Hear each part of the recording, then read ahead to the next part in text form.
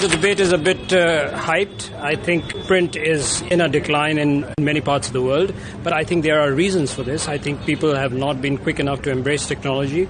I think print hasn't been able to take on some of the challenges in some parts of the world, but there are models which are success stories. Look at New York Times, look at Washington Post.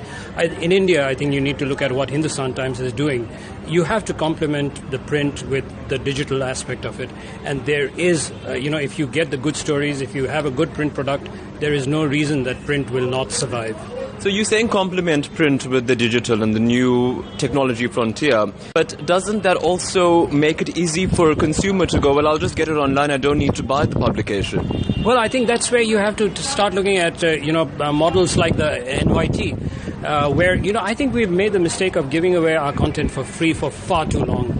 News, just like anything else, is something that, people have always paid for it. I mean, you always bought a newspaper.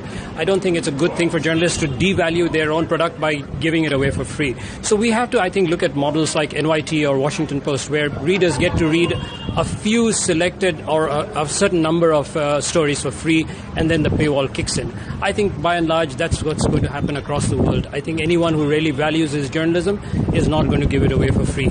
But if you look at technological journalism, whether it's social media or whether it's an online publication, it's very quick. And the criticism there is that it's hard to verify facts, or these quick, immediate, real-time sources can't fully be verified.